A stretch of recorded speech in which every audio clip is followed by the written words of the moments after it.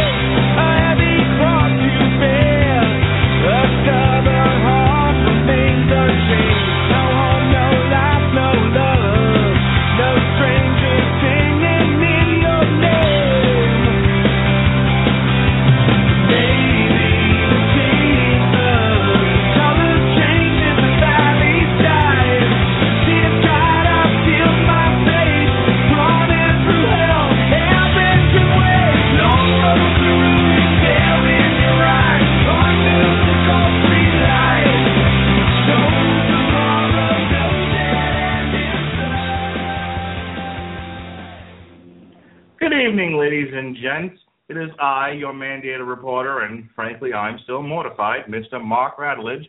We have a wonderful show tonight on this here Long Road to Ruin, brought to you by the Radulich and Broadcasting Network. We're going to be talking about Shaft. Yeah, Shaft. There's no less cooler way to say that than by choking over it as you're coughing. Shaft.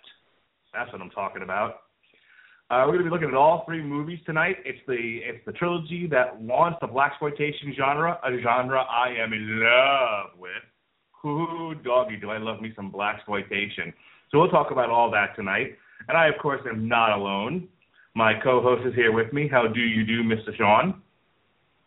Hello, everybody. I'm Sean Comer. You're not, and you heard it here first. Mark Radulich chokes on Shaft. I do. Choked all over that shaft. Speaking of choking on shafts, folks, you last heard him here on the Radulich and Broadcasting Network as we paid tribute to the one and only David Bowie. You can hear him every other week or so on the CasualHeroes.com Casual Heroes podcast as he brings in the noise, brings in the funk from all the years of wrestling, every last one of them.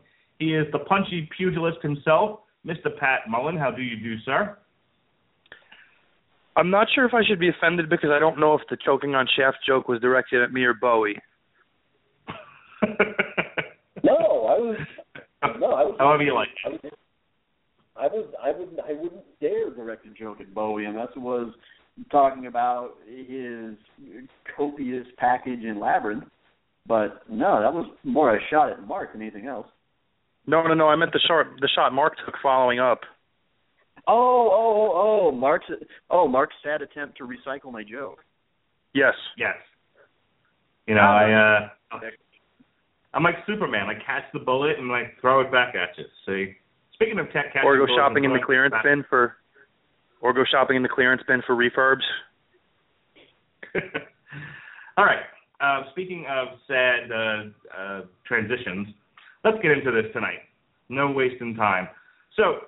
It's Black History Month, and I thought, you know, what says Black history to me? What's special in the world of movies and black folks that we could talk about? And I thought, what about the one and only Shaft, a movie that launched an entire genre that is now dead, by the way, dead and gone, but was once upon a time a thriving genre of film, especially in the B market. I'll go to you, Pat. Since you were our guest on the show, you beat down the doors to want to talk about this. What about it? What's so special about Shaft to you? Well, you know, there are two important trends to look at with Shaft and its impact on cinema. One is that strong black male leads had really been limited to this point in time, especially in a gritty setting. You'd seen things like the work of Sidney Poitier in movies like In the Heat of the Night and Guess Who's Coming to Dinner, where he was allowed to shine. But it was still, for the most part, a very conservative, reserved, strong black character. Shaft was able to take a black character that was outspoken with an attitude, that played by his own set of rules and wasn't subservient to anybody, and really allowed that to come to the forefront. Not for the first time, but at the most prominent point, because this was shortly preceded by Sweet Sweetback's badass song, which I'm sure you guys have heard of if you haven't seen, the Mario Van Peebles film. It's a great movie and an even better title.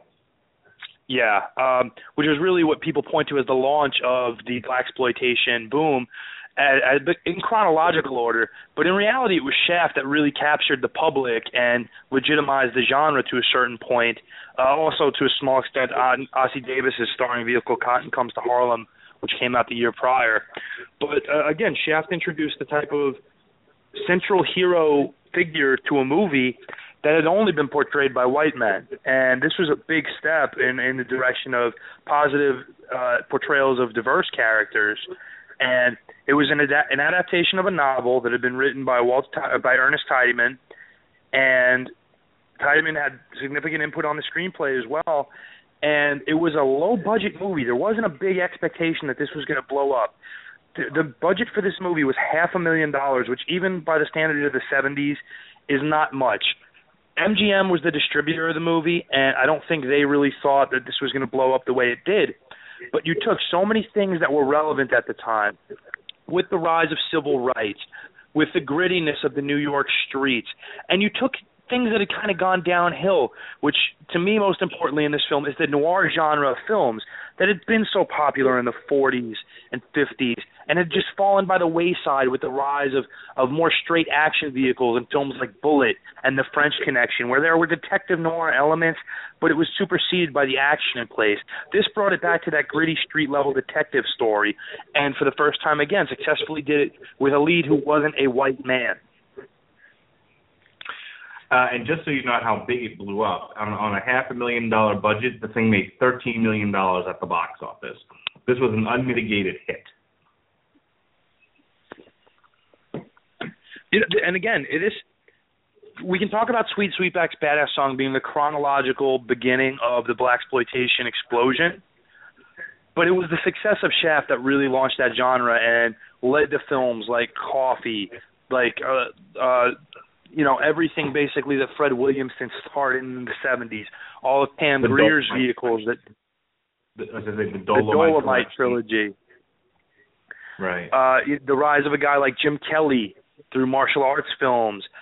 This was really the starting point. Ron O'Neal and Superfly. This is really where it all began. And without this movie, we lose out on a lot of classic cinema and a lot of opportunities afforded to a very talented group of actors, writers, directors that hadn't gotten the spotlight before. Yep, and that's why I wanted to talk about it tonight. Sean, what notes do you have on this movie tonight, if any?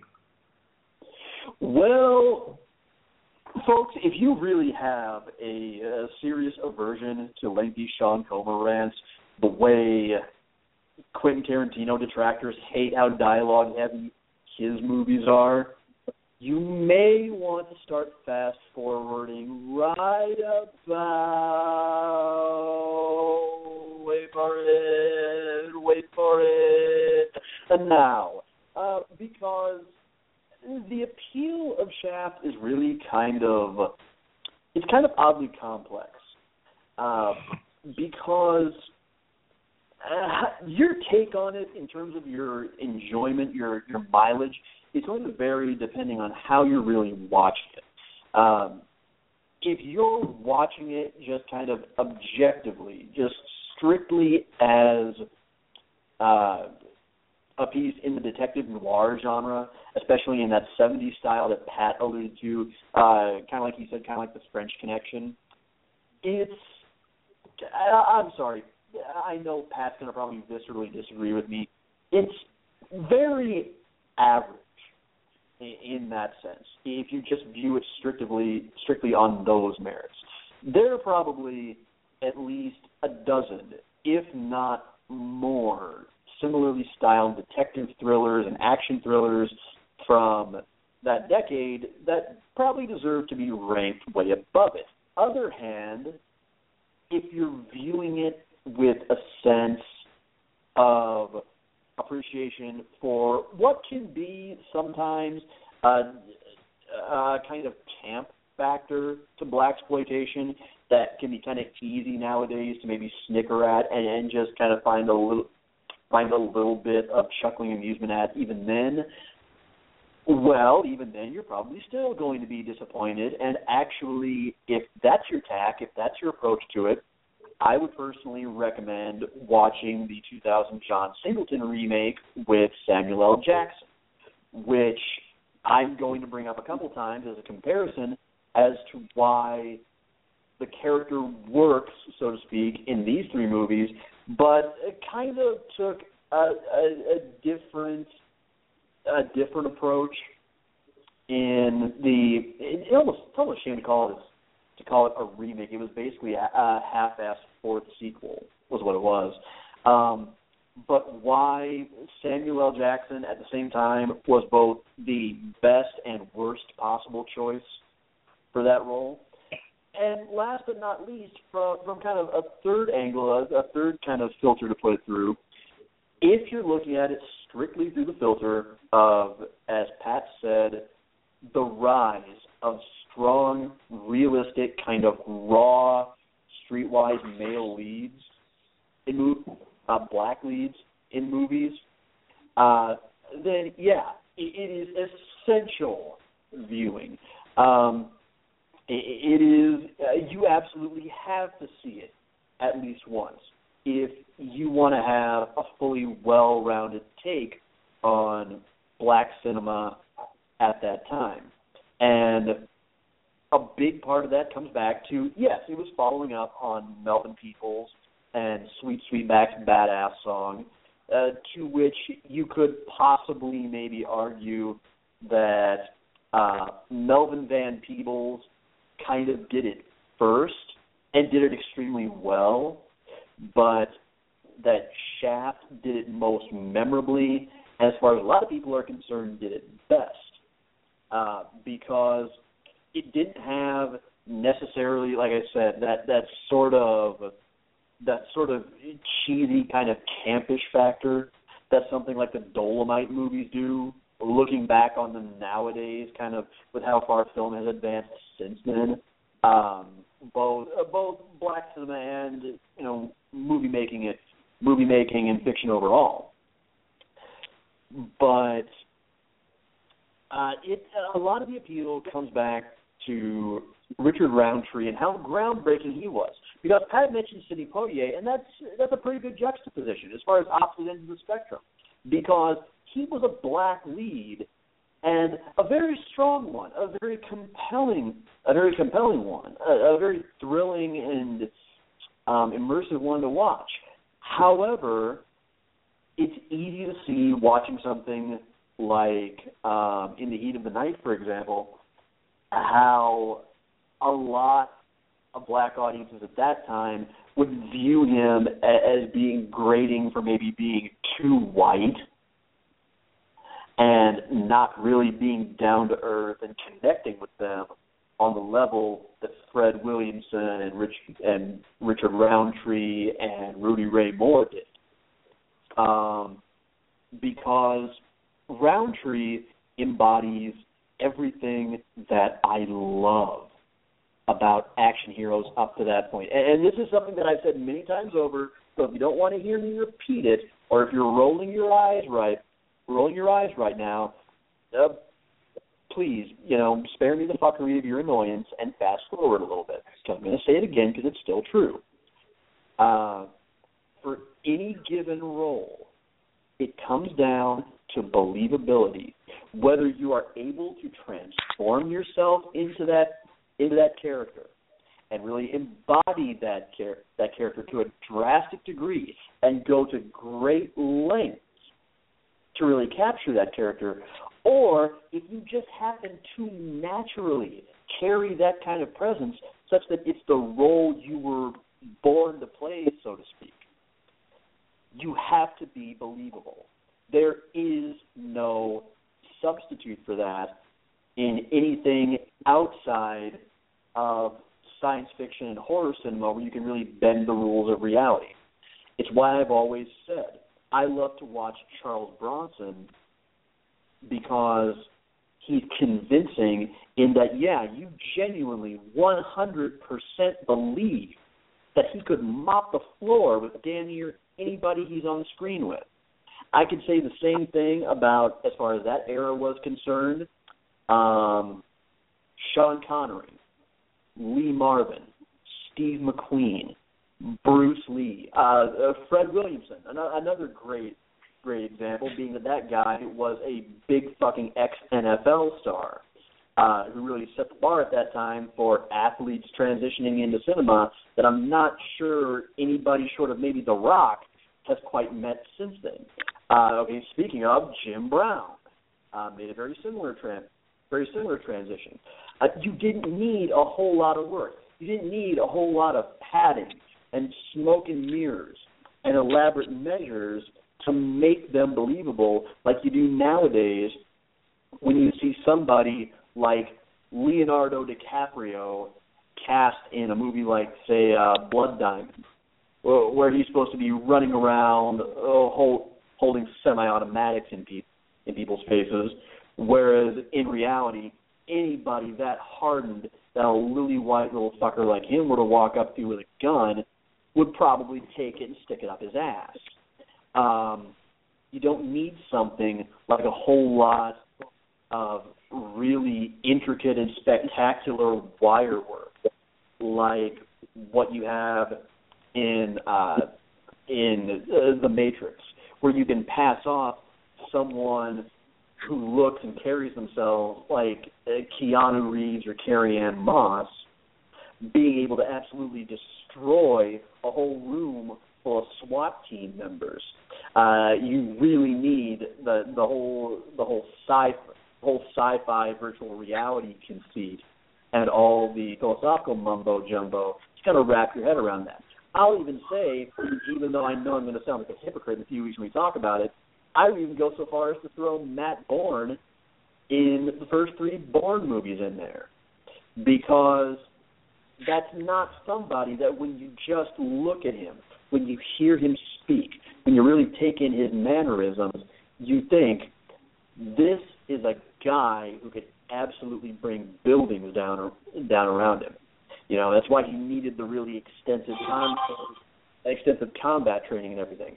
The only guys you have nowadays that really live up to that, in my opinion, are, if you were to really narrow it down to those action heroes without really sitting and thinking about it for a while, you don't get much further than Daniel Craig, Jason Statham, Hugh Jackman, and The Rock. That's about it. That's about all you come up with. But as far as this movie goes, Roundtree really does something special in that he pulls off something that the guys like McQueen and Bronson back then were able to do, in that not only were they physically imposing, not only did they have the physical presence to really carry off those roles of being streetwise, raw-boned toughs, but he also had the charisma. He was also enough of an actor to really carry it off and really actually create a character, and not just somebody who was a bad mother. That's what it comes down to, and to me, it is the thing that made this movie so enjoyable to me the first time around, and carried it from being what script-wise and supporting cast-wise would otherwise be a very average detective thriller to being an above-average one that maybe I don't hold up as a quintessential ageless classic like some people do, but that certainly if I were to see it on Netflix or Amazon Prime or Hulu Plus tonight, Hulu Plus tonight, yeah, by all means, I'd crack open a brew, order a pizza, and sit down and watch it. Hell yeah. Sequels, not so much, but yeah, and you're there. Well, certainly Sean said a lot there, Pat. I don't know if there's anything you wanted to piggyback on, which now would be the time. If not, then go ahead and jump right into. I'm going to give you the dubious honor tonight of doing my job, which is we're going to trade roles here. I'm going to let you do the plot synopsis for these movies, and I'm just going to react to some of the things that I enjoyed about them. Kind of like, what I do with the Wednesday reviews with Winfrey. I let him do the plot synopsis, and I just sort of react. That's how we're going to tackle this. So first, if there's anything you wanted to add to or piggyback on what Sean said, otherwise, give me that plot. No, I think Sean made a very clear point about kind of encompassing how a lot of people feel differently about the movie and where they hold it to what standard and what enjoyment level. And I think for the most part he's right. A lot of it is just perspective based on where you look at it. But to get into the actual first Shaft film, basically what you have here is a story of this private dick who's a sex machine to all the chicks, as the song will tell you, John Shaft, who is based in Manhattan, in the Harlem area of Manhattan, and he gets involved in basically a mob war between two factions, one being held by the very aptly played Bumpy Jonas, by Moses Gunn, who is sort of your movie's comic relief to a certain point. And what you find out is that another mobster looking to move in on Bumpy's territory named Ben Buford has kidnapped Bumpy's daughter. Now, while all this is going on, you have the meddling of the NYPD, the actual law enforcement body in the area, trying to crack down on gang wars and turf wars and successfully do things on their own, and which includes some corrupt officials in their own, in their own units. And Shaft has one guy he can trust in that department, Lieutenant Andrazi. And what you see is basically Shaft thrown into the middle of essentially three warring factions between Jonas's cartel, Buford's cartel, and the NYPD. And somehow Shaft has to basically be responsible for the rescuing of Jonas's kidnapped daughter, for which he's got a 48-hour leash by the NYPD to get done, or else they're coming in and intervening. And that'll mean negative consequences for Shaft and his private eye business as well. And it leads to kind of an epic Mexican-style standoff at certain points through the movie, culminating in a real fun final 5 minutes where we see the conclusion and really establish kind of the anti-hero hero in Shaft. And at the end of the day, he does save the girl. Spoiler alert. Well, oh, no, we always spoil the movie here on Long Road to Ruin. But if you haven't seen the movie and you're listening to this podcast, go watch the movie and come back. All right, let's get into this. Let's dig right in. One of the things I love about this movie is how tightly focused on Richard Roundtree's Shaft it is. On the one hand, it's his story and him having to deal with all of these variables. But it's also, and I don't want to say a love letter, it's more of here is a snapshot of Manhattan in the early 70s. Coming out of the 60s, coming out of the Vietnam War, all the soldiers coming home, many of them becoming that city is homeless. This is something I dealt with personally, by the way. As a social worker in New York, it was a very real thing to have to deal with the consequences of the 60s and how it affected New York City, which also led to, this goes back even further, a lot of the white folks that were living in various parts of Manhattan moving out of the suburbs of Long Island. So, in its wake, creating the kind of Manhattan that Shaft is inhabiting in 1971. And as a film lover, I enjoy that picture of New York in the early 70s. It had, and you have to understand what I mean by that, because years later, when people are predicting the age of the supercriminal and the descent of New York into hell, Rudy Giuliani and Disney would come along and change everything forever. And now New York is a very different place. I think Pat can attest to that. So there's this window in time where New York was the birthing ground of some of our great cultural icons like the Ramones and CBGBs and whatnot. And when you look at a movie like Chef, you get you get a sense of what New York was like back then. And that's one of the things I really like about the movie, is that it does take time to show you that part of New York.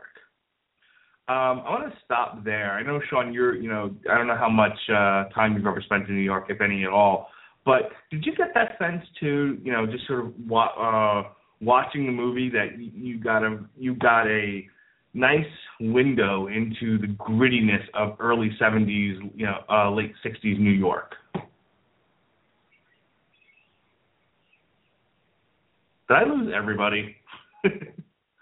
Live radio, everyone. Hang on.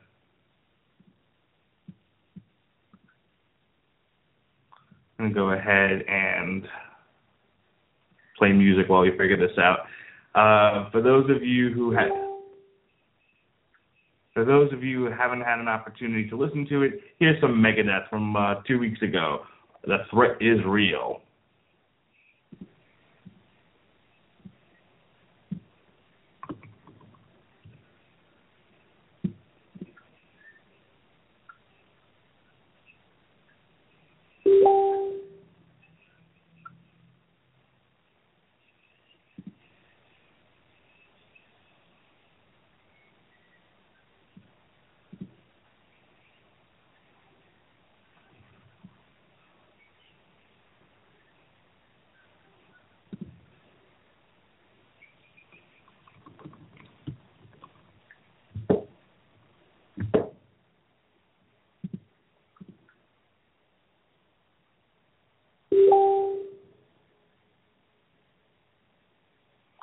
All right, Pat, can you hear me?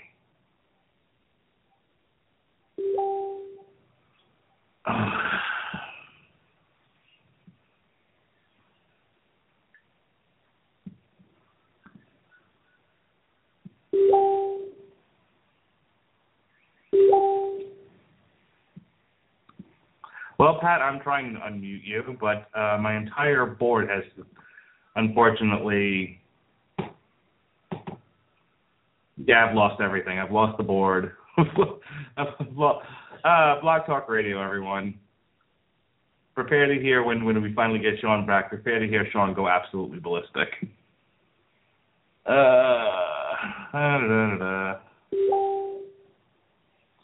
I'm glad you can hear me, Sean. Pat. And yes, occasionally Blog Talk sucks. We do a lot of shows here. Most of them don't turn out like this. A few of them do. This happens every once in a while. Okay, good. Sean can hear me too. Unfortunately, I can't hear either of them, nor do I have my studio at the moment. Vamping, ladies and gentlemen. This is what I do best.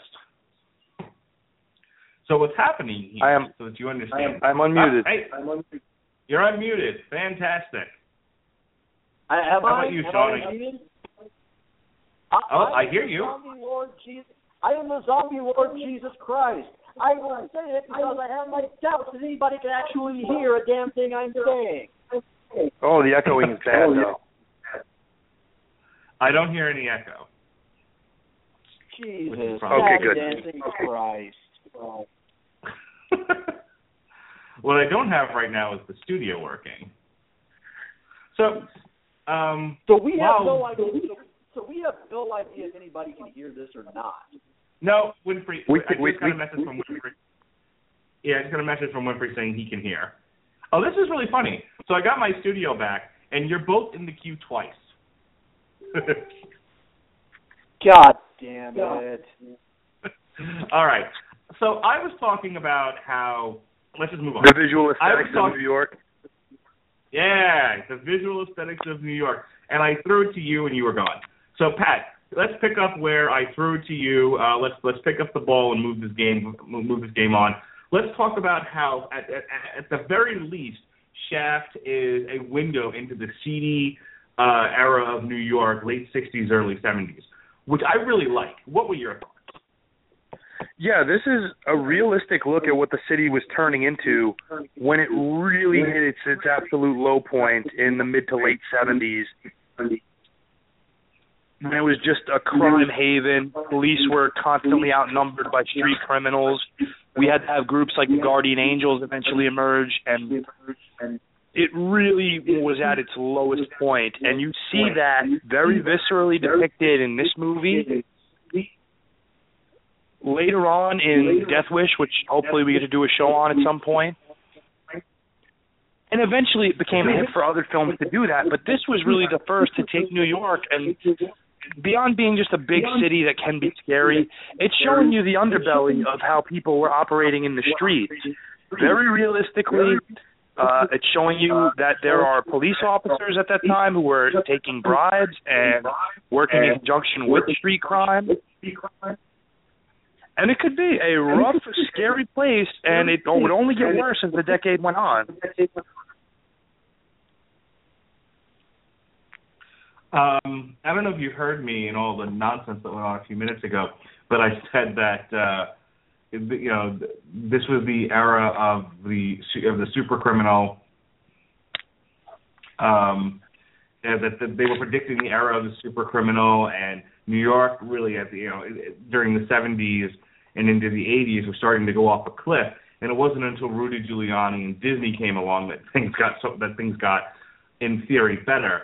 It was sort of a Faustian bargain. New York traded away a lot of its grit and a lot of its character so that people could walk through Times Square safely and not be mugged. And you see the transformation that started, that was necessitated there by these elements that you see in the film Shaft. There was a point in time where, and you and I have talked about this in the past, if you walked into Times Square, it was the pornography capital of the world, where everything was a neon sign with 3 X's on it, or you had people handing out free flyers to get into strip clubs or peep shows, and now it's a haven for corporate legs of businesses, and you have all these tourists who are in there taking pictures of pizzerias and candy stores and the main billboards that are set up there. This ain't that New York. This is New York as it was, and despite its bad times, is so fondly remembered by the people who were there and lived through it up through the 90s, like myself and you. And again, it wasn't cool to depict things as they really were at that street level, but Shaft does that. And the novelization did it well, and because the writer was so involved in the screenplay, he wanted that transferred, and Gordon Parks, who became a very influential director, was absolutely on point with how he shot it. So one of the things that's great about it is that long introduction. The very first shot you see, it's not a single shot. It's edited, but it's still a long shot of Shaft just walking the streets of New York. And I can think of no better way to introduce this movie, because New York itself, in its gritty, seedy underbelly, definitely plays a role in the narrative. So that's one of the things I love about it. The second thing is we're also talking about we're only a few years removed from the Civil Rights era, and you have this very tenuous relationship between Black Richard Roundtree, Shaft, and the white cops. And I remember thinking throughout the movie that and I'm curious to get your thoughts on this, guys. You have the character of I think it's Andrazi is his name. Yeah, Lieutenant Andrazi, who they only show him one way. They show him sort of pleading with Shaft and trying to be decent. And you get this, and if you understand sort of the plight of the black man, you understand why Shaft treats him the way that he does. But in terms of the narrative, he's just mean to Andrazi for no reason. I can see why he reacts the way that he does to the lawyer at the start of the movie, and I think you'd have to be somewhat tone deaf to not understand why black folks might have just a smidgen of an issue when dealing with white folks in power.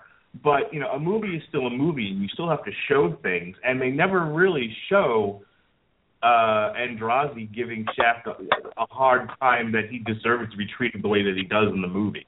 So I'm curious what your thoughts about that character and the interplay between Shaft and sort of the underpinnings of race involved.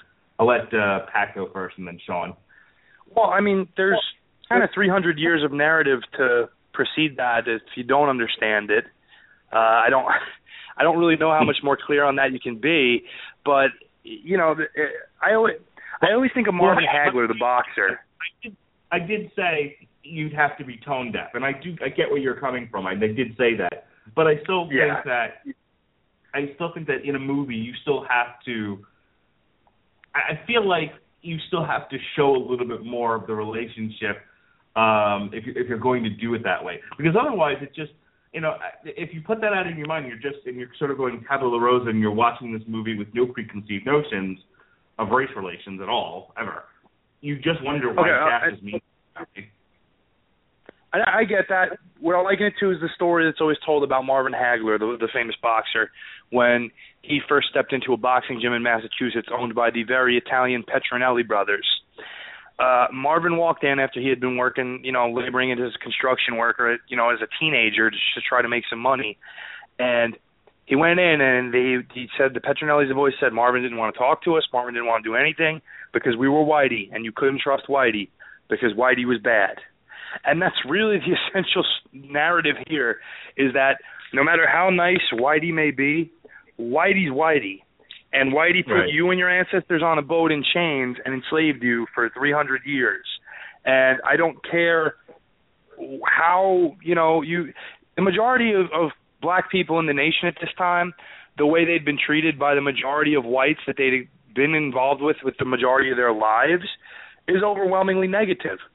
It's, if you constantly eat Italian food and you don't like it time after time, you won't go to an Italian restaurant at a certain point because you've had so many negative experiences with it. It's the same principle here in play, where you can imagine, and it's not hard to, that Shaft has had many negative dealings with the white establishment that, was the controlling interest in the country and oppressed him and oppressed, a lot of people over a long period of time. So, again, you said you have to be tone deaf with it, but you still feel there should have been more of a narrative. I think they lost something along the way, because I think one of the strengths of this movie is how well they developed the central character. And I'll get into, in the second film about where that goes, or doesn't go for that matter. But I think they did such a good job of really turning this character and making him layered and understood by the viewer in an effort that hadn't really been made before with a central black character, that they would have lost something doing that and trying to make him very anti-white. And you also risk losing the white audience who this appealed to. Well, that's the thing. Like, he's very charming and he's very funny about it. The scenes where he interacts with white people, he's not the one with any power. He's being questioned, he's being accused, that sort of thing. And the only power that he does have is that Andrade is sort of begging him to share information, which he sort of loathes to do. Well, all I was saying was that if you come into it cold, it's fun to watch him mess with the cops, but without any other background. That's all it comes off as. It's like, I think if you're a black person, you watch that and you're like, yeah, give it to him, give it to him, Shaft, stick it to the man, and that's all there is. I just wanted more of to see more of that relationship fleshed out. Sean, your thoughts about the interaction between Shaft and Andrade? Well, you know what? If there's one caveat about the varying enjoyability factor of this movie that I kind of neglected, and maybe I did kind of intentionally pass it up, it's this. It's the fact that it comes back to a principle that I was really first made aware of when I heard Chris Rock kind of elucidate this in one of his better stand-up routines a number of years ago. Be pedantic, if you will, and correct me on this. I think it was either Bring the Pain or Bigger and Blacker, possibly. Maybe it was Never Scared. I think it was one of those three, but I think it was possibly the first two. Anyway, minutia aside, the point that he was making was he was talking about white people and hip-hop. It came down to, you can listen, but don't complain. It's not for you.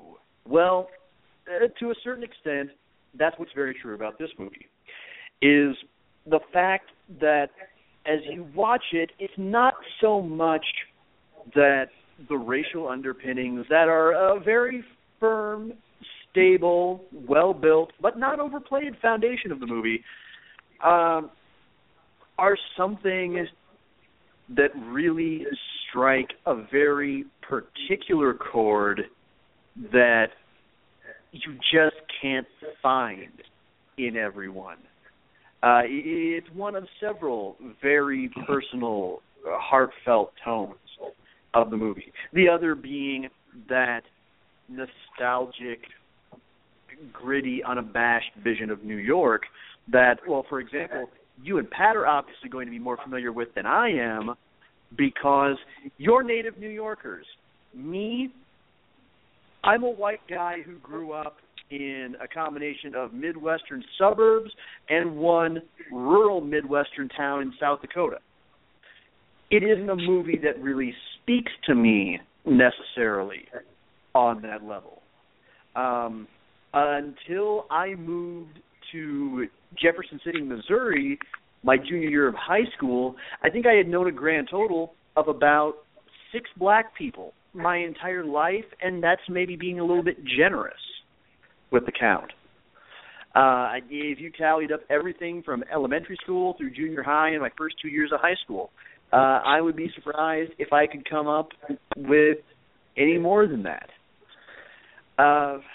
So that isn't something that I necessarily connect with on that real deep, relatable level.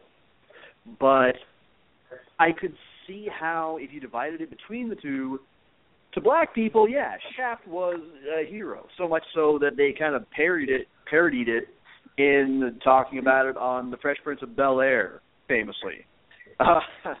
Because back when Will Smith didn't take himself so fucking seriously, he was able to joke in several episodes that he thought Shaft was a real person. I miss that. I miss that Will. I really do. And I miss him instead of the guy with the terrible Nigerian accent who I'm convinced is going to fuck up Deadshot. But another story for another time. Welcome to Earth. Yeah, we were just talking. Fucking load in on. Anyway, whereas I could see how if you were a white person watching the movie, if anything, Shaft was almost kind of an anti-hero because he didn't trust the police. He did things his way. He wasn't exactly, a black Superman in terms of being an utter Boy Scout all the time. He sometimes had to do what some people might see as some bad things that were above the law, but he did them for the right reasons to bad people. But there's still a very earnest quality to it. That's grounded in something that was very real then and that I think kind of resonates today because it's becoming even more real with every passing incident that comes under a media microscope. And by the way, as a quick aside, Pat, much as we may disagree about the state of modern boxing, I love the Marvin Hagler appreciation. I really do. Good on you for that, buddy. But it comes down to kind of where you're coming into the movie from. And the most interesting thing to me, I think, is that in this movie, you have a story in which what comes down mostly to just a war between two gangs is, played up by white people in power as being white versus black. Whereas by the time you get to the fourth movie in the series, where it's hang on, let me look at my notes here to make sure I don't misquote this. Where you've got Samuel L. Jackson playing the nephew of John Shaft, and that is a big overblown racial story when he's taking on Christian Bale. Race is absolutely a factor in it. So it goes from a story of distortion kind of fanning the flames to where, no, in this case, it's exactly what it looks like. We're no subtext, no depth, just is what it is. And I think it's kind of telling that while I hesitate to call the fourth sequel in 2000 bad, I would say Gordon Parks kind of exercising a little more subtlety definitely works better, because I feel like the 2000 movie was one of the rare instances of John Singleton just missing the point entirely of what made the first one so beloved. And we can get into that another time where we have time this time, but for right now, that's kind of. I hope I didn't kind of miss the point of what you asked me too much. Yeah, you're fine. But, you're fine. Yeah, I hope I kind of get to it kind of generally. I want to turn things around now and talk about the other side of the coin, where Shaft has to deal with the underbelly of New York in dealing with Bumpy. And I thought their first meeting was a very interesting scene. It's a very fun scene, mostly because you have the henchman going, when the man comes to meet you, you best be here. You know, you're obviously rooting for Shaft. He's the hero in this thing, but you have a character that sees nothing but Bumpy. You know, Bumpy is God. And I loved how he sort of spoke with him with that reverent tone. You know, when the man comes to meet you, you best be home. But he throws him out of the room, and Bumpy, who is your stereotypical, prototypical gangster, someone who controls their territory by being feared, and when you first meet him, very quickly you're shown a very high level of vulnerability. That's what I was looking for.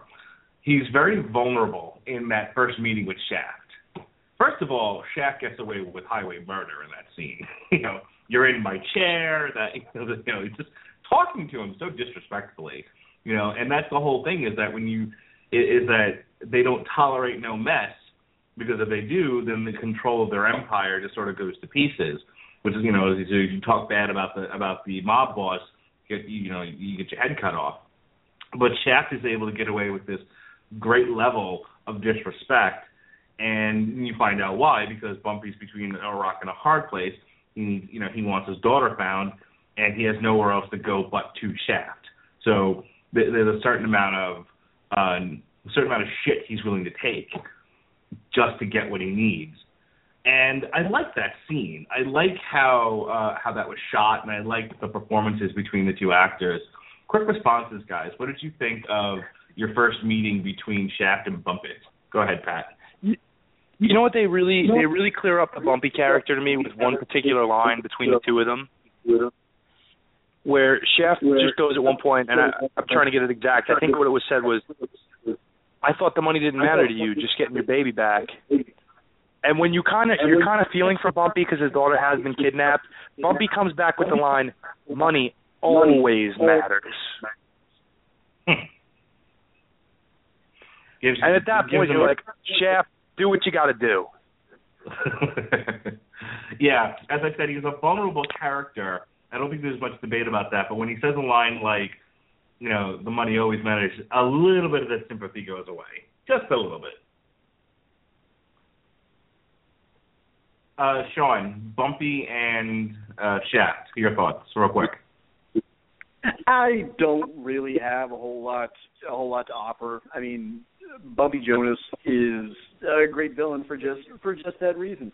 It's what I would liken it to is it's a little bit, in a very, very vague sense, kind of like watching the Kingpin or Wilson Fisk in Marvel's Daredevil, as played by Vincent D'Onofrio. In that, there are glimmers where you kind of feel for him just a little bit, even though he's clearly not a good person. But then he turns around and just goes full dickwad, and that's it. Sympathy's out the window. You know, like kind of like what you said. You know, Matt, do what you got to do. Otherwise, I wouldn't call him one-dimensional, but very well played in terms of at least not being over the top and mustache twirly. No, he's definitely not mustache twirly. No, they've toned him down from what you would see in like a movie like The Mac later on. Yeah. What did you think of the? Now, this is a detective story. This is something I've complained about with some of the Batman movies.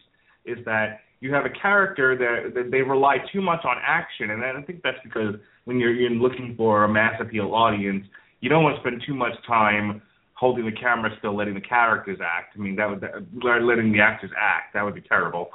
You much rather see people punching stuff.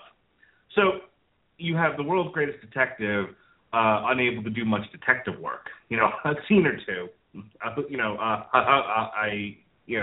scene or two of them going, "Huzzah! I found it."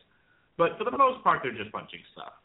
And maybe I need to watch the movie again. But that was kind of the feeling I got with this. Here you have somebody who, you know, they're in a neo-noir, film noir type of movie, and I don't know if he's doing a whole lot of detective work. As the narrative unfolds, I feel, I don't want to say one action sequence after another. This is a movie shot in the 70s, where things actually could take time, and it wasn't sort of the Michael Bay every 5 minutes something blowing up. But I don't know, maybe, I'm willing to be wrong about this, but I didn't feel like he spent a lot of time. There was a lot of time dedicated to the detective story as such. It was. I know there's an early shootout and there's conversations here and there, but it all sort of builds to the big rescue. What was your thoughts about that? They do little things here and there to kind of show you his ingenuity. It's not overstated because again, like we talked about the climate this movie's being made in, your quote unquote detective stories are movies like Bullet and The French Connection, where the action beats on the screenplay are like every 3 to 4 pages, which is an insane number of action scenes. And again, you kind of get more style over substance at that point. This tries to pull it back, and it does use those action scenes that you talked about, but they're much toned down from that, and you almost want to say much more realistic than, obviously the chase scenes in those movies are, which are the highlights of both films, really, whereas Shaft is much more gritty, street-level, one-on-one violence, and the majority of it till the end. But also they do, like I said, they have these little things that show the ingenuity of the character. Like when he manages to find the phone number to contact Bumpy, and Bumpy says, wrong number, and Bumpy's like, how the hell did you get this number? And Shaft goes, off a bathroom wall in the damn subway. And the fact that he's able to accomplish little things like that give you the idea and kind of put the narrative to that, okay, this is like, maybe he's not your Sam Spade type of guy, but this is, again, a gritty street-level guy who has those ingenuities and street smarts that he can find these things and put pieces together that way. And do you fill in blanks that aren't necessarily there with your own imagination at that point? Yeah, you do. But I think that it works in this film because most people watching this film in places like, no offense to Sean, but places like Midwestern South Dakota and, places of that nature are not going to be able to relate to the things Shaft would do to get those things anyway. And it's just one of those things where it's kind of let your imagination carry the narrative, or if you're from this area, you can understand how this thing happens.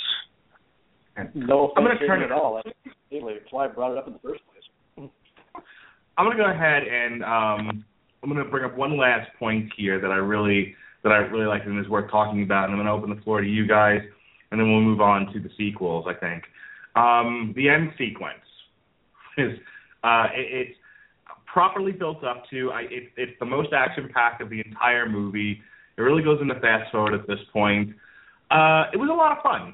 It's him working with, I think, some of the Black Panthers to mount this rescue of the daughter from the Italian mob, and he swings into I think the hotel room like Tarzan, grabs her, throws a thing, gets her out of there again.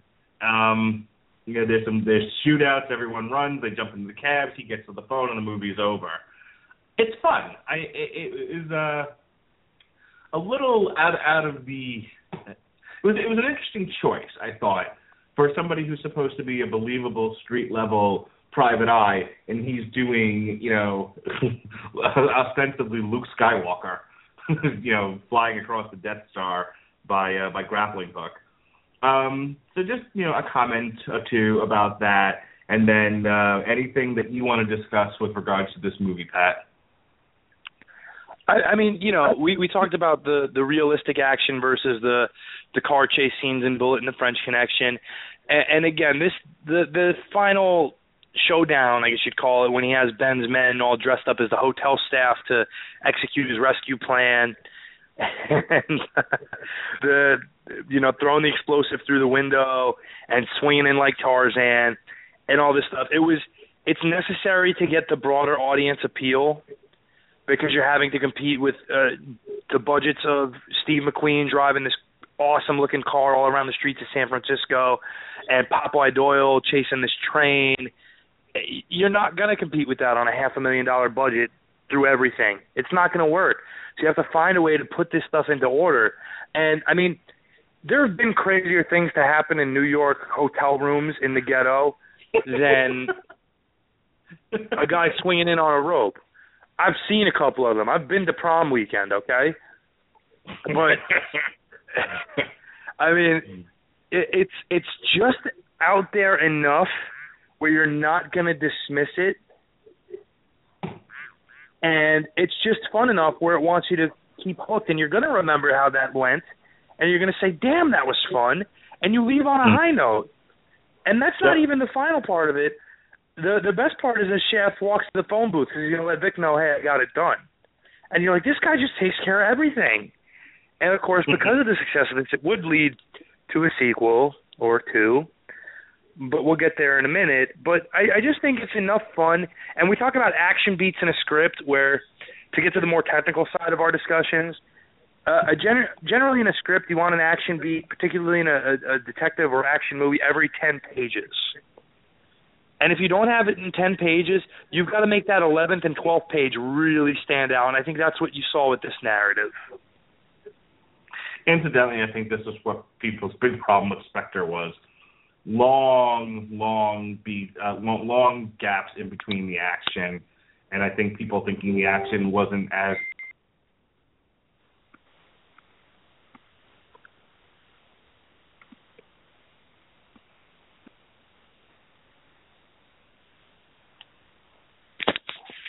Are we still on, or did we lose the board again?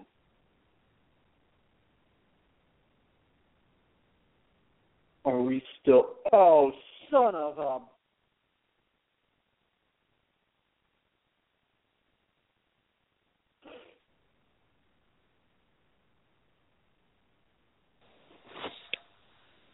And we lost Mark, unfortunately.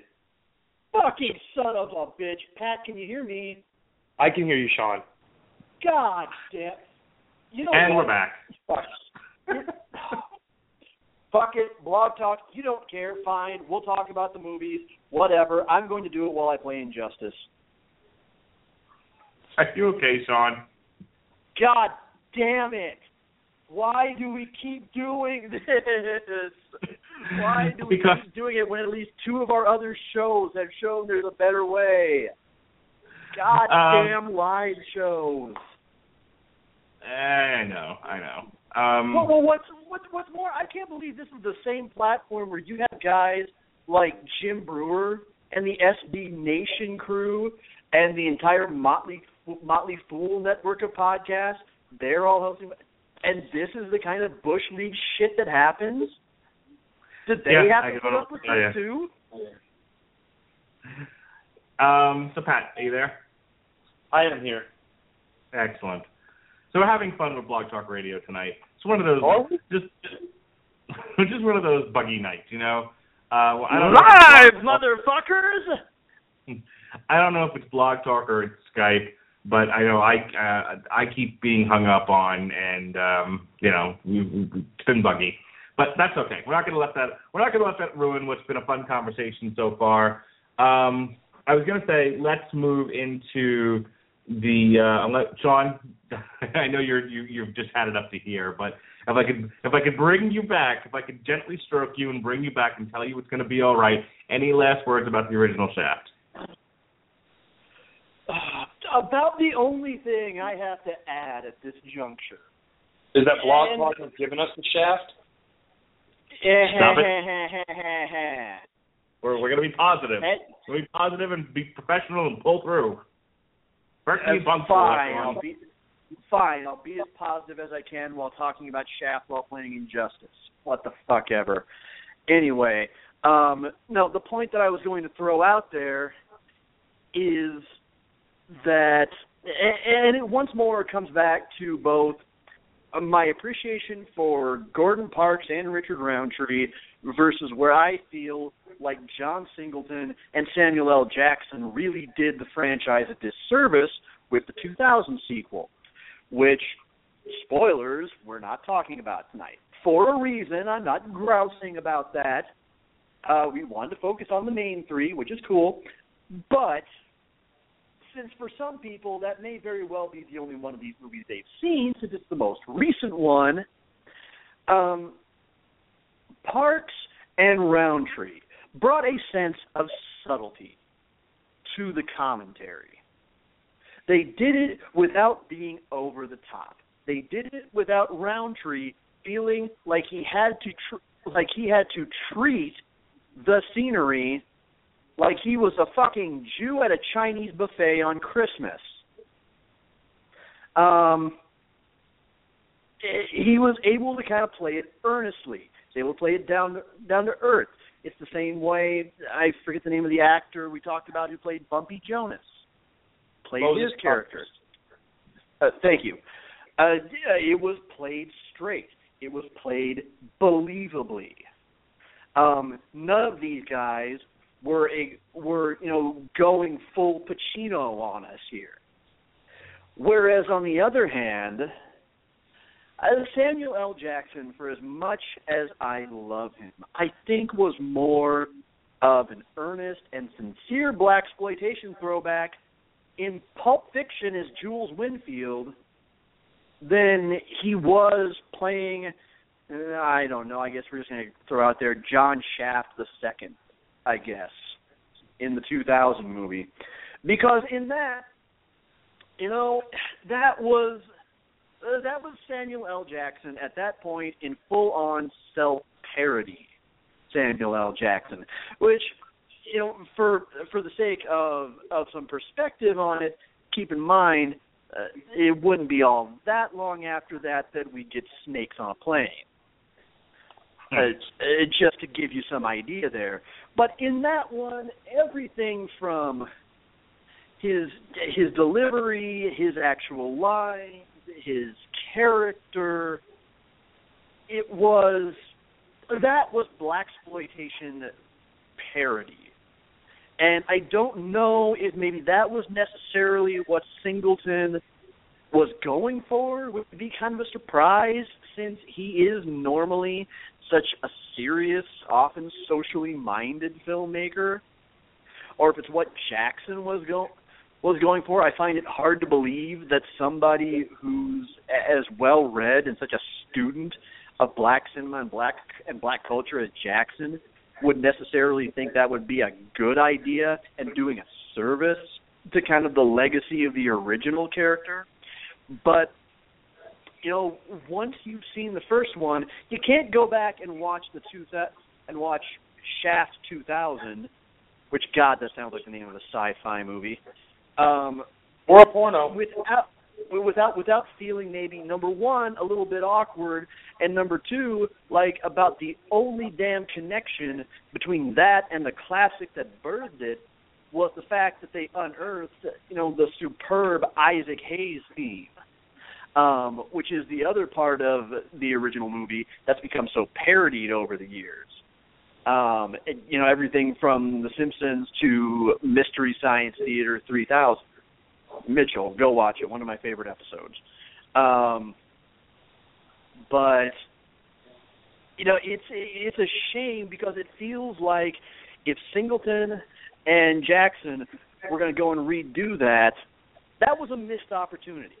That was a badly missed opportunity to kind of really honor what Parks was going for with Shaft, not just cinematically, not just in terms of subtlety and in terms of painting the realest portrait of New York possible, but in terms of capturing a snapshot of Black America at the time. And instead, it just turned into a kind of fun action movie that's enjoyable enough to watch, but if you dig blaxploitation cinema for its cultural relevance and its point in America at that time, you're just maybe gonna feel a little bit iffy. So, anyway, onward to Shaft's Big Cock, or whatever the name of the second movie was fucking called. Aw, you're getting all grousy. Relax, man. It's cool. It's cool. It's all good here. We managed to go 5 minutes. We managed to go 5 minutes without a single technical issue. That's good on a night like tonight. Hey, I did a podcast with Gavin earlier in the week that we went like 2 hours. We may have had to throw the whole thing out because there were sound problems. So hey, at least we can hear one another when we're all on at the same time. Moving on. We'll transition this way. Some of my summary thoughts on Shaft and how it differs from its sequels. The thing I like most about Shaft is really what I've said before. Is that it's this window into New York City, following this one character, dealing with the dynamics of what goes on in his life at that time, the race issues, the crime issues, etc. It's a small, tight script about a single issue with all of these different layers, and it looks great. It was shot really well. It had character. It had characters, but the movie itself had character. It had grit. It was really special. It stands out among its peers. Here's my problem with the next two movies we're going to talk about, and I'm going to let Pat tell you all about them. First, with Shaft's Big Score, we went from this suffered from what we talk about a lot on this show, which is the problems with sequels is, well, if they like the first one, surely we have to go bigger with the second one. Because, and I can defend that point of view by saying, you don't want to do the same thing again. Why make the same movie twice? People have done that before, and it's been widely criticized. So you go big, so you get more of a budget, you go bigger, you go badder. Unfortunately, a lot of times when you do that, you lose your sense of self. You lose the film's identity. And I feel like that's the biggest criticism I have of Shaft's Big Score. While it maintains some of the identity carried over from the first film, I feel like because it's a much bigger action film, it falls into that replaceable parts category where Shaft doesn't quite mean as much, and you could have replaced him with any action star of the time, and it would have been the same movie, I feel.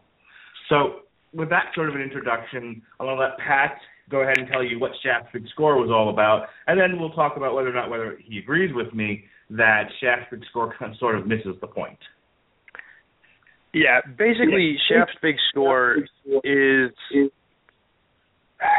I'm trying to think of the best way to phrase this. It just turns into a generic action movie where it starts off with basically these two owners of a funeral parlor and insurance agency, one partner who's accumulated massive gambling debts to the mob, decides that in order to pay him off, he's got to kill his partner and steal his share of the money, and then he'll be in the clear. The problems arise when, A, the partner is, of course, a personal friend of John Shaft. The money that he was going to steal is missing, so he makes a deal with the mobster he owes that he's going to cut him into his business, But he also makes the same deal with the fortunately returning Bumpy Jonas. And at that point, we once again get into this web that we had in the first movie of mob faction versus mob faction with corrupt person involved and Shaft in the middle.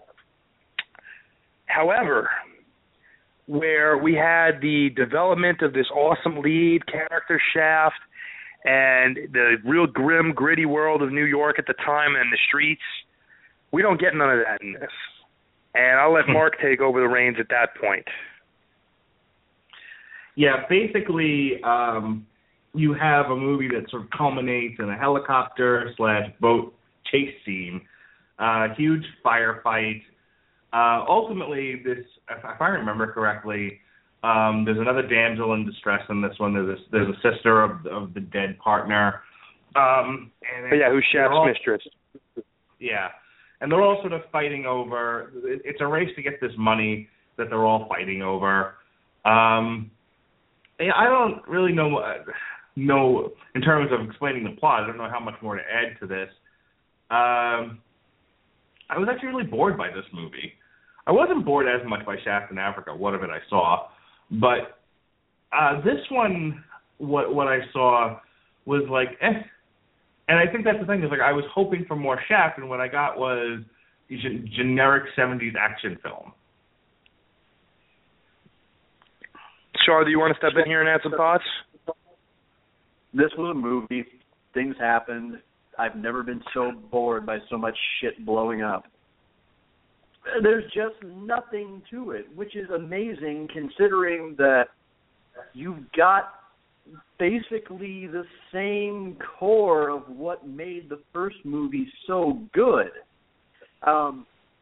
You got Richard Roundtree, you got Moses Gunn, you got Gordon Parks, who this time out is not only directing it, but he also scored it. You had Ernest Tidyman, the creator of the character, writing the script. It seems like this should be a good vehicle for development. And yet, what you get is proof that the best sequels come from movies that are originally envisioned to have sequels. Where you have somebody who has sat down and maybe had an idea for a story and already had in the back of their mind, okay, looking ahead, this turns out to be a hit, I know where I want to go with the sequel. It's the whole idea that George Lucas, theoretically, had a pretty good idea of where he was headed with The Empire Strikes Back and Return of the Jedi. It was envisioned as a trilogy. Sometimes you can kind of make it up as you go along, and it works. Sometimes that works, sometimes it doesn't. This is one time where really maybe the worst thing I can say about the movie is it's not even memorable for being bad. It's the worst kind of bad. It's boring and forgettable, to where I'm pretty sure that 8 weeks after this podcast, at most, I'm probably not going to be able to sit down and tell you what the hell this movie was about. Shaft in Africa at least kind of takes the social commentary to a comically ridiculous level, but some goddamn way you gave this movie nearly a $2 million budget after the first one saved MGM from bankruptcy because it unexpectedly did so well, that it managed to do $10 million at the box office, probably just based on name recognition. But does it hold up real well? Oh, no. Oh God, no. Hell no.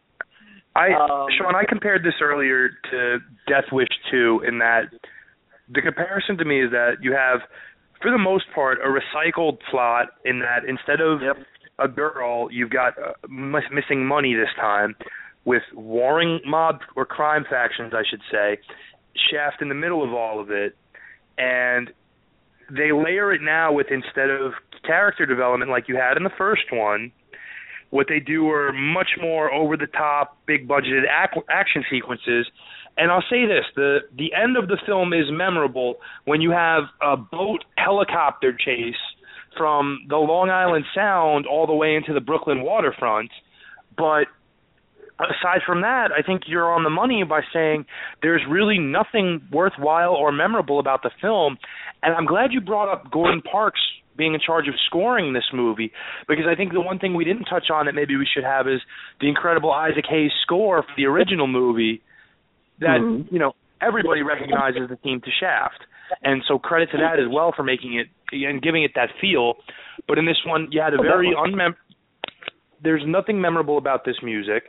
There's nothing really memorable about the film other than, to me, the final chase sequence, which is cool. It's a cool visual.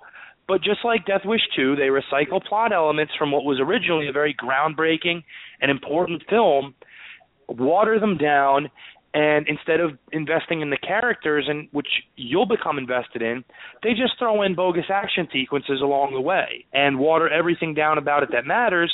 And it can be enjoyable to a point, but for what you're looking for out of it, no matter how you saw the first one, for what you're looking for in this one, you don't get on any level. And Mark, maybe you disagree, but I don't think so. You know what it reminds me of? It reminds me of that Carl Weathers action movie. Action Jackson? That's the one.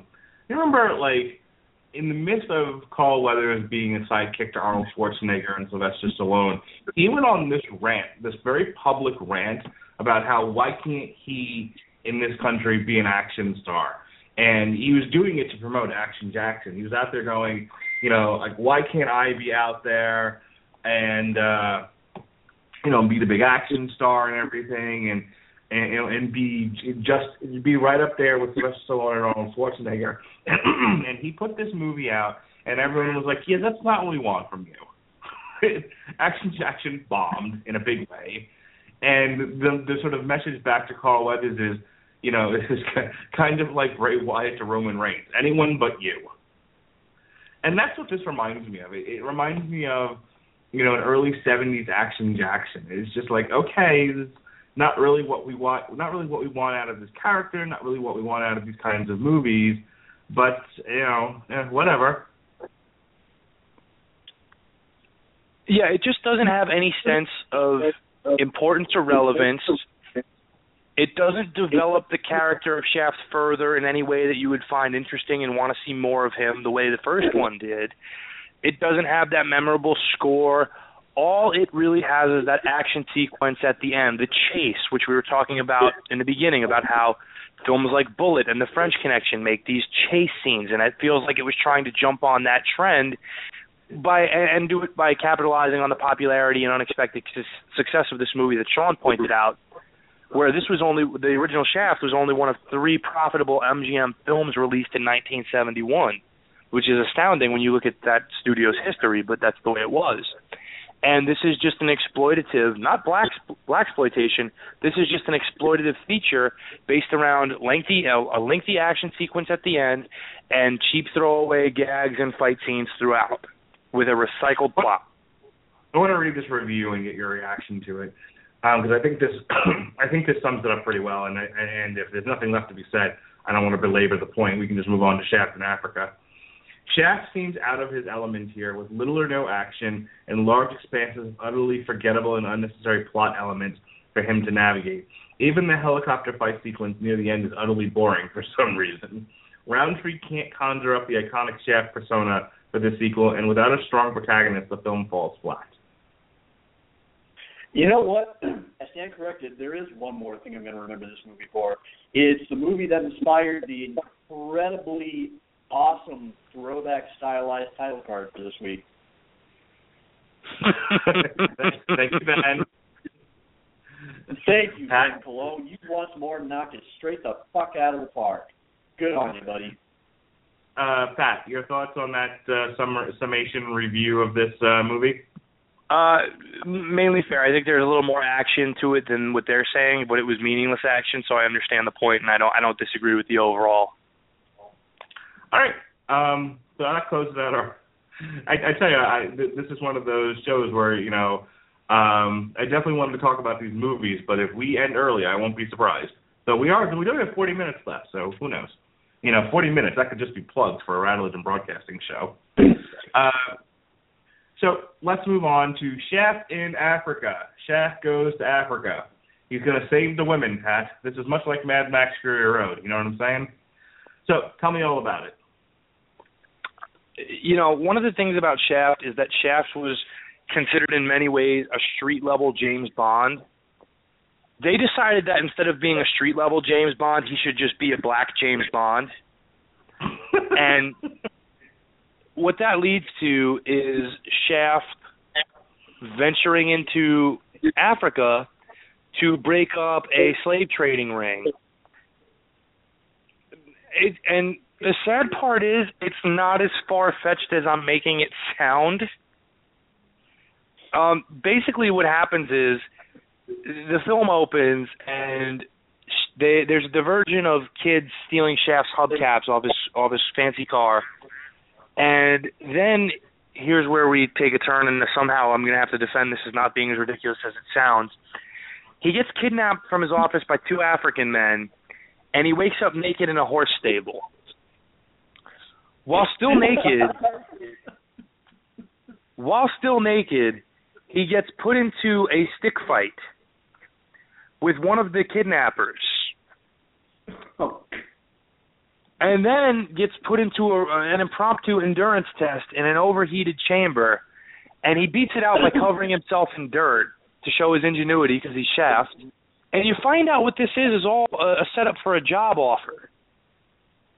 And basically what he's told is that young Ethiopians are going into Paris for work, but the men who are facilitating this entry into France are selling them to an evil white slaver named Vincente Amafi. And the reason that they're recruiting Shaft to do it is because, according to Colonel Emil Ramila, Amafi knows all of the local operatives there. And Emir appeals to Shaft's sense of, you're a brother, these are your brothers who are being, and sisters who are being taken away. And, Shaft ain't having none of that, which at least retains some of the initial characterization of Shaft, which was good to see again. And instead what happens is the guy makes him a big money offer, and then Shaft's on board. And basically what we have is Shaft operating with some James Bond-esque gimmickry on a mission to stop the slave trade that's still going on that, we're ignorant to. And hilarity ensues. If you want to call it that, yeah. So I give the movie credit for trying to be for trying something new, for trying some ingenuity.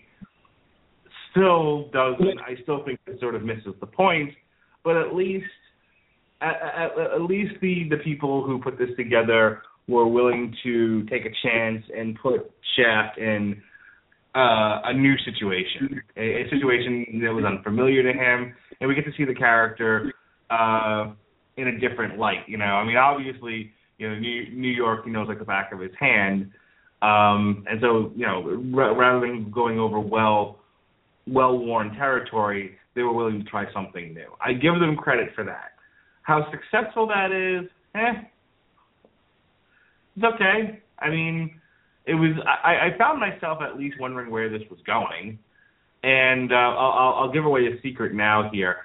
I got roughly to the part where him and the villain's mistress, right after he bed her, and they're trying to get away. Yes, what a body. In 2000, elected to the Serbian parliament.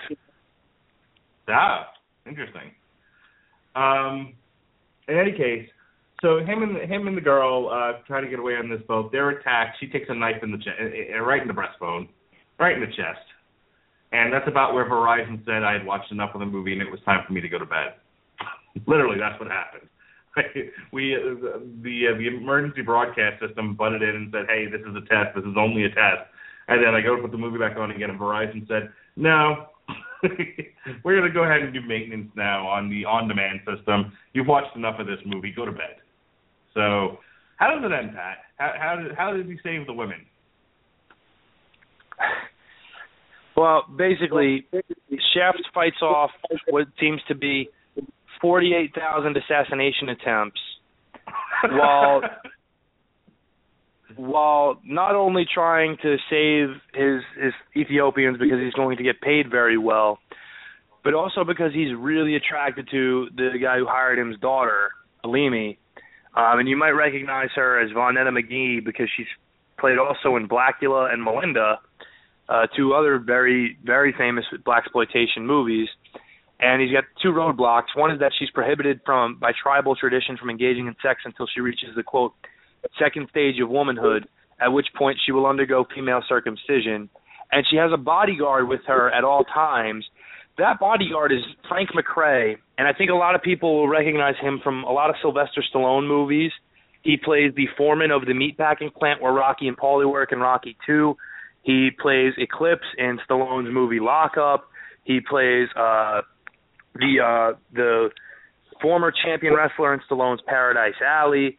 And I'm a big fan of Frank McRae, so it's cool to see. But in a very unmemorable formation, Shaft saves the slave trade. Takes down the slave trade, like you would expect him to, with lots of action and explosions and shooting people. The final body count for the movie doesn't wind up too high for a guy who's breaking up an entire slave trading ring.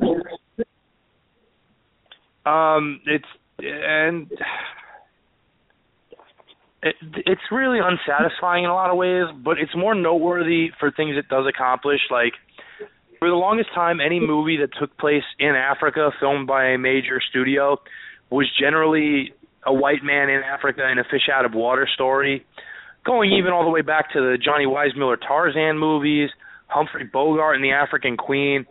There was never a black lead in a movie about Africa for the most part, and this at least takes that step and puts it in the right direction. The director is also John Guillermin, who is also credited for directing El Condor, which came out in 1969, and that featured Jim Brown as kind of the first, unrepentant, over-sexualized, violent African-American male in a movie.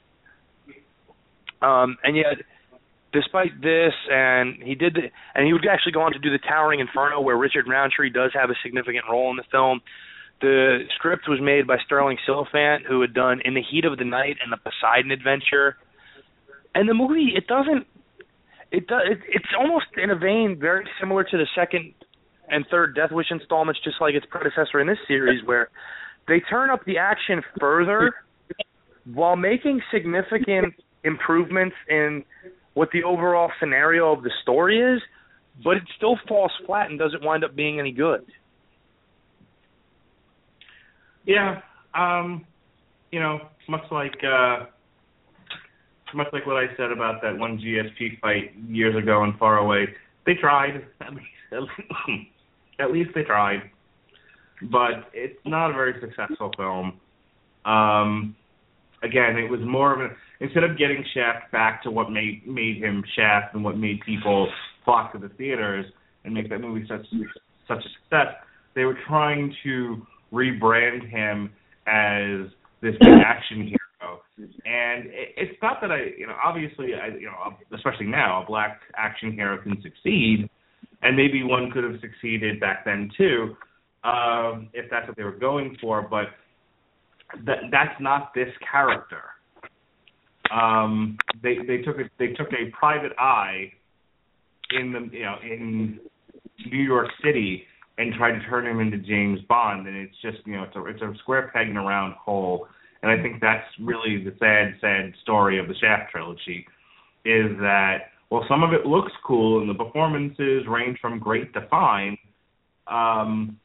it lost its identity along the way to the point where it became kind of a mess.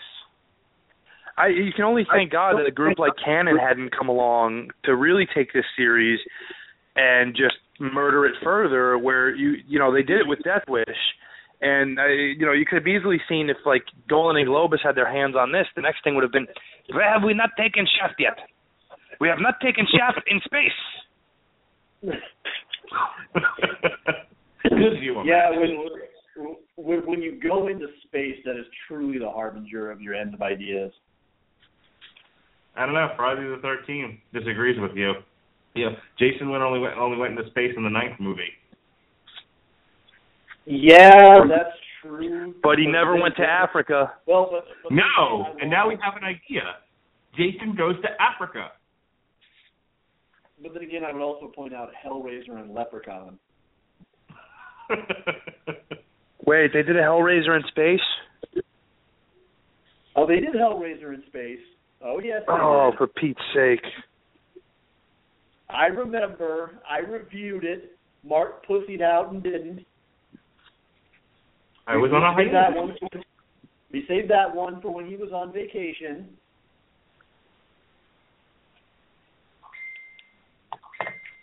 And this is why I don't watch movies anymore. All right, I think we've said all there is to say. Sean, do you want to shake it off, walk on the field, and take one more stab at this? Any last words and burning desires? Oh, you know what? If you're a big, long-time movie fan, the original Shaft is a good one to see, if only to kind of be able to say you've seen it, even if it's not exactly your Jimmy Jam, your cup of tea. I can't stress this enough. Your filter that you come into it with is going to determine your mileage. If you come into it about the way I did, again, Midwestern guy, only by the time he was halfway through high school, had only met about a half dozen black people in his entire life. You're not going to probably connect with it on quite the level that that anybody else who really sees it for its historical significance based on their background and what they grew up with is going to. And that's okay. There's nothing wrong with it. It's one of those movies where I think that, again, you can watch it, you can enjoy it, but you don't really get to complain about it because if you don't fit a certain profile, it very clearly wasn't made for you. So you really have no room to gripe. Really, that's about it. You can skip the 2 sequels entirely. Maybe give the 2000 movie a look if you want to, for some reason. Can we also mention the TV show that followed? Oh, yes. There was briefly. Thank you. There was briefly back in the early to mid 70s a Shaft TV show that starred Richard Roundtree. It didn't last much more than a couple seasons.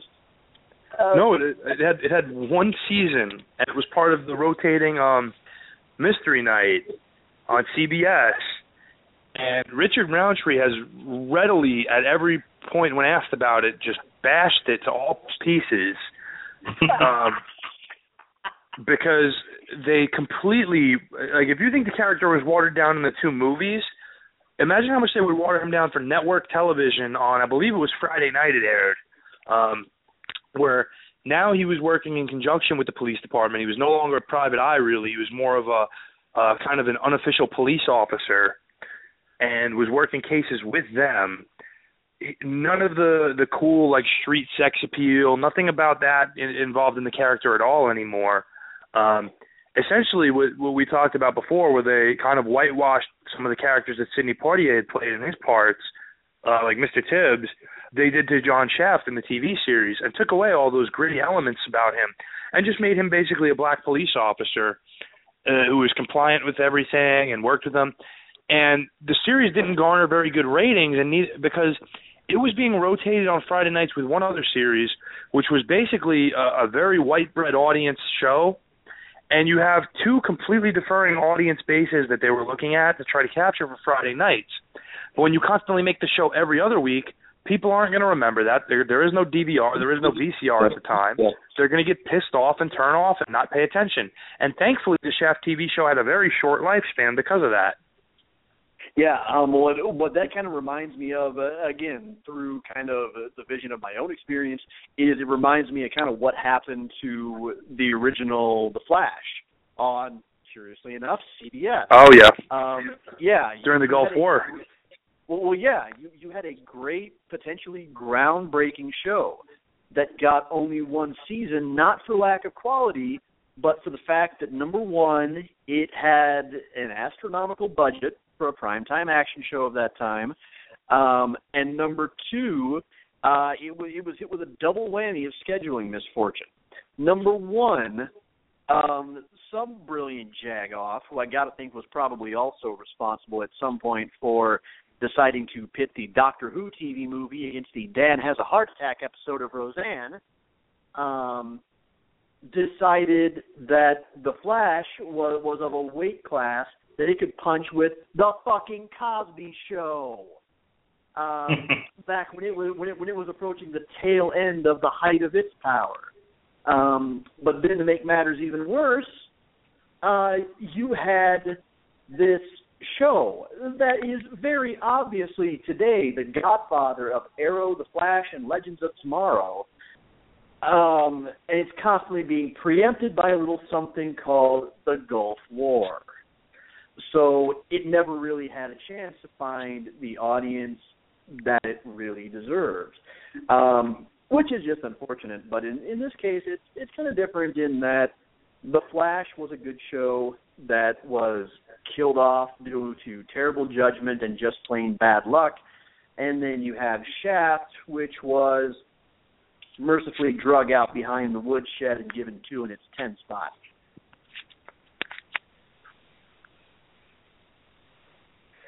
Right. So yeah, I mean that's about it. That's Shaft for you. Go watch the original. Maybe go dig on the 2000 John Singleton movie if you want to take your chances.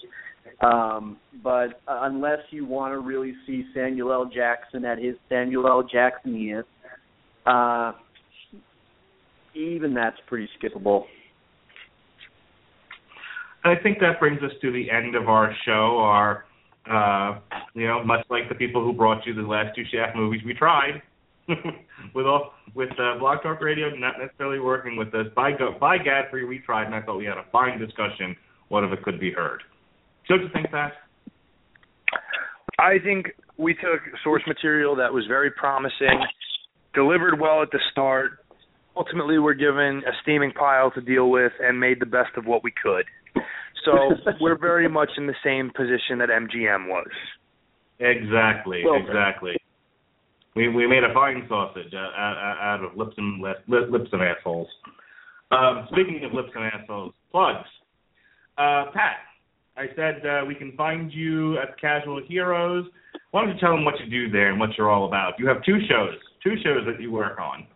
I do. You can more often than not hear me on the WrestleCast when we actually decide to record on certain nights. We haven't for a little while, at least I haven't. So be on the lookout for me to return to that show and its illustrious glory soon. You can also hear me on the Championship Rounds with my co-host Gavin Napier. We do have an episode ready to come out soon. We're going to be talking all about the Canelo Khan mismatch, why Gennady Golovkin can seemingly get nobody to fight him other than unheard of men. We don't know what it is, but we do. And we're also going to talk about the heavyweight title picture a little bit and where things lead to with Tyson Fury. You can also hear me on... Yes? I said, woo, heavyweights. Okay. The classic Mark Radulich heavyweight cheer. You can also hear me on the edition of tonight's episode of Bunkhouse Stampede Radio featuring Gavin Napier, where I talk about the dangerous Dan Spivey and how I fondly remember him as well as Gavin does. And I will also be on next week's show for his Wrestler Spotlight, talking a little bit about the late, great Ray Fernandez, or as we know him, Hercules Hernandez. Yes, hopefully you guys are not plagued with the problems we had on tonight's show. Sean, I'll go ahead and plug all of our Long Road to Ruin stuff. Why don't you go ahead and tell the people when your Power of Free show is coming up, and when people will be able to hear that. Okay, well, a couple other things. First of all, thank you again to Benjamin J. Colon for the outstanding title card this week. He always comes up with some immensely imaginative ideas for every franchise, and there's just no understating how much work he really puts into each and every card. I sometimes wish that we could give him more of a spotlight than we do. But if you really like that, follow him on Twitter at SoulExo, SOULEXO. Visit him at www.soulexo.com to check out Soul Exodus, the comic book, his baby that he has created. You can also hit him up via his Twitter in terms of some outstanding commissions that he does. Especially his customized comic book covers. They are really sights to behold. If you've ever wanted to see yourself and your nearest dearest, your favorite partners in crime, immortalized on the cover of your favorite DC, Marvel, Image, or Dark Horse book, Ben is the guy who can make that happen for you. By all means, contact him today. The commissions are worth absolutely every penny. Meanwhile, little announcement. I am getting back into the pop culture blogging ring. Starting Monday, will be doing news and opinion writing for Blasting News. It is an outlet that is based out of the UK, has made a lot of traction in Europe as far as news, opinion, and entertainment content, and they're making inroads to the U.S. Their founder, their head honcho, Ed Burley, contacted me the other day, said that he had looked up some of my work on Upwork and wanted to know if I would be interested in coming on board. I said, yes, absolutely, 100%, thank you.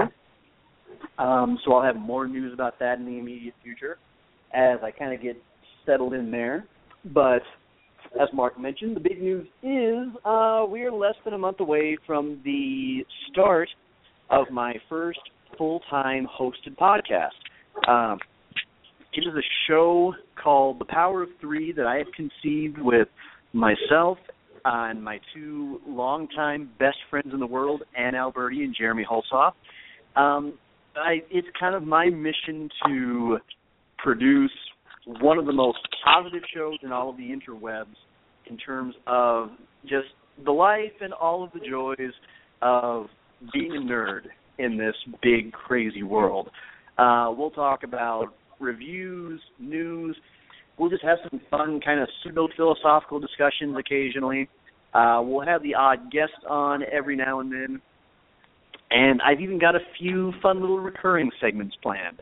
It is not going to be a live show because while I had initially planned on it, between a combination of my just really running out of patience with just how unreliable Blog Talk Radio is, and some scheduling issues with the other RIB shows, we're just going to be recording a three-way Skype call each week, and then I will edit it together with some theme music, maybe a couple ads, maybe a couple quick plugs here and there, and we will then air it whenever we can find a window. Basically, we're doing the same thing that... It'll be Tuesdays. You guys will be Tuesdays at 9 o'clock for the foreseeable future. Right.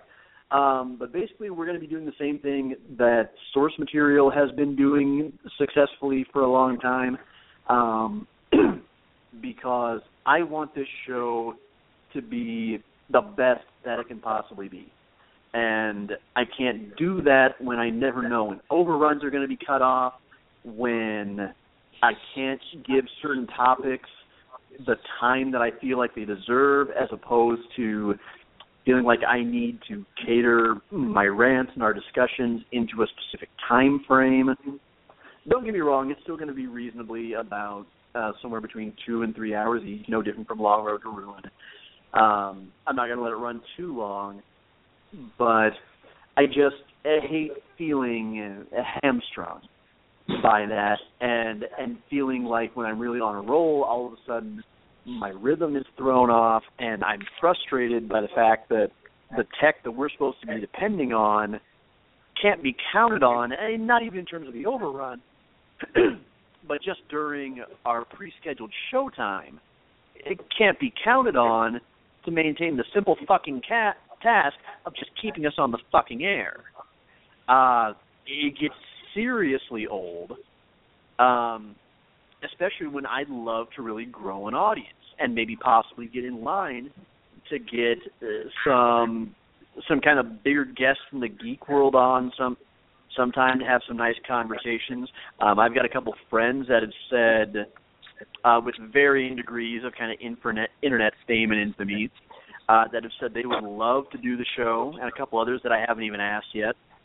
But, how do I do that if I have to tell them, well, I can't guarantee you that we're not going to get interrupted and all of a sudden have to completely redo our conversation because Blog Talk Radio just decided for us, nope, you're done. Anyway, so we're going to record it that way. I'm going to look into some alternate platforms for the show that I can put it on in addition to Blog Talk Network. It's obviously going to be available on iTunes, obviously going to be available on Stitcher. Now that my mental health is kind of stable again, I'm going to try to have another go at setting up a blog for the site as kind of a test for hopefully down the road setting up a full-fledged Rod Litchin Broadcasting Network site so that we can be easier to find for a lot of people, easier to find on Google. But anyway, exasperated as I am, that's pretty much what I've been up to lately. But otherwise, if you want to find me on Facebook to chat about this, that, and the other thing, whether it's movies, music, video games, wrestling, Arizona Coyotes hockey, hit me up on Facebook. You want to look, I have several accounts. Look for the one that is a picture drawn by Benjamin J. Colon again, Solexo.com, at Solexo on Twitter. In the Mark III Iron Man suit. That's the one you want to look for. Any other ones? One of those is my personal account, to which I do not accept friend requests from people that I don't actually know. And the other is an inactive account that I'm just kind of letting run out the clock until it eventually just deletes on its own. But if you want to contact me, if you want to message me, please include the hashtag LRTR so that I know that you're a listener, you're a fan, and you're not some Nigerian prince who needs my credit card number. All right. We'll set Shaft. That's all. So here's what we got going on, also on the Rod Litchin Broadcasting Network. One thing of note, everything, Robert Winfrey Show, Everyone Loves a Bad Guy. Everybody Loves a Bad Guy. Thank you. Everybody Loves a Bad Guy is on hiatus. I'm sure it'll come back when he's ready to do it again. In the meantime, I went fishing and found John Brodigan. Yes, I pulled him from the briny deep. Those of you who may remember the early goings of the Rod Litchin Broadcasting Network, when we were just a wee little political show that used to show up on Sunday mornings talking about cancer-causing cake and cancer-curing eggs. Well, Mr. Brodigan, ye old freak boy, my partner in crime from back in the day, he's got himself a brand new podcast. It's been going on for a little while now. It's still dealing in politics, still dealing with the GOP politics.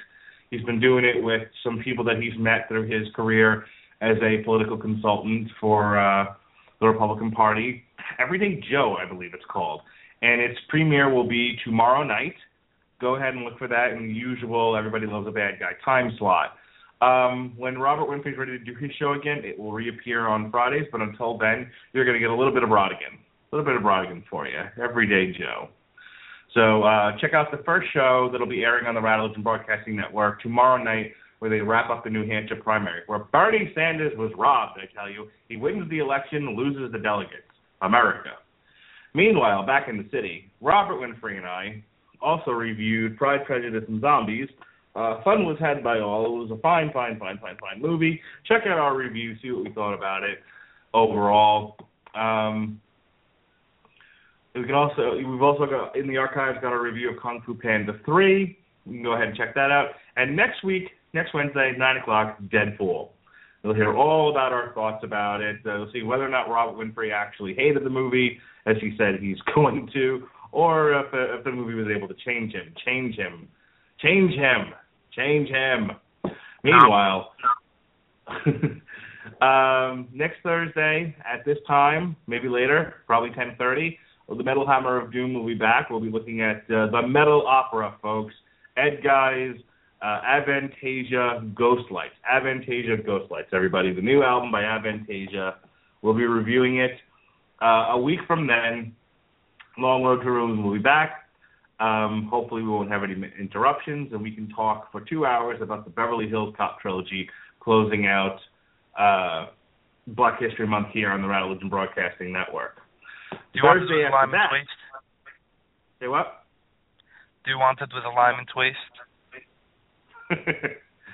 The Thursday after that, Metal Hammer of Doom will be back. We'll be reviewing the new Anthrax album, For All Kings. And just a quick thing going into the future here, I'll tell you about some shows that we'll be doing here on the Long Road to Ruin, because the calendar this year has been kind of wonky, trying to match up some of the shows that we're doing with some of the movies that are coming out, also trying to get the album reviews closer to when the albums are coming out, which is made for, and then we've got a lot of stuff planned around Batman vs. Superman. So real quick, Madagascar we'll be doing on March 10th. The animated Dark Knight Returns we'll be doing on March 31st. What I mean by it's a little wonky. The Hunger Games Part 1 we'll be doing on April 21st. And then we'll be off for 2 weeks, and we'll be back for the Hunger Games on May 12th. We'll be doing the original X-Men trilogy, even though now they've been summarily wiped off the map, on my birthday, June 2nd. Yes, I'm going to celebrate my birthday, my 40th birthday, everybody, by talking about two good X-Men movies, and one shitty one. And then on June 9th, the original Teenage Mutant Ninja Turtles trilogy. Ha, I made it funny. That's what Slinta says. And we'll go over more of the schedule as we get closer to the summer. The last thing I want to advertise here before we close up shop, those last 2 weeks of March are really busy. On March 23rd, we'll be reviewing the new Daredevil Season 2, the whole thing in its entirety. We're not doing multiple shows anymore. We're wiping these things out all in one shot. So 2 hours on Daredevil Season 2 with myself and Robert Winfrey, anyone else that wants to join us for that. The day before Batman vs. Superman comes out, March 24th, will be mine and Winfrey's special in defense of Man of Steel. The day after that, now hang on, Googly, keep it in your pants. The day after that will be Gavin and maybe Pat's response, as we do sort of a rap battle here about Man of Steel. It'll be Gavin's case against Man of Steel. So you'll get to hear both sides of the argument. And then the following week we'll review Batman vs. Superman, and then, as I said before, Dark Knight Returns. And then I'm off to go see WrestleMania. And Mark, who's singing on the new Anthrax album? Is it Joey Belladonna? Maybe. Let's see. Anthrax.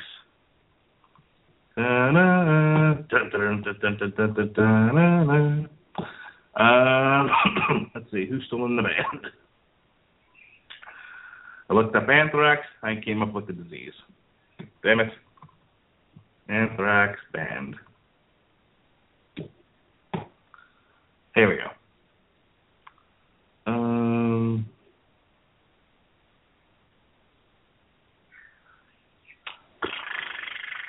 Band members. Scott Ian, Charlie Bennett, Frank Bello, Joey Belladonna. There you go. He's in the band. Aren't you happy? I'll have to give it a listen. Absolutely. All right. So with that said, I want to thank everyone for putting up with us tonight. I want to thank us for putting up with Blog Talk. Yes. And we'll see you folks very soon. I'm going to go ahead and play the outro music. Be well, be safe, and behave. Here comes the money. Here we go. Money talk.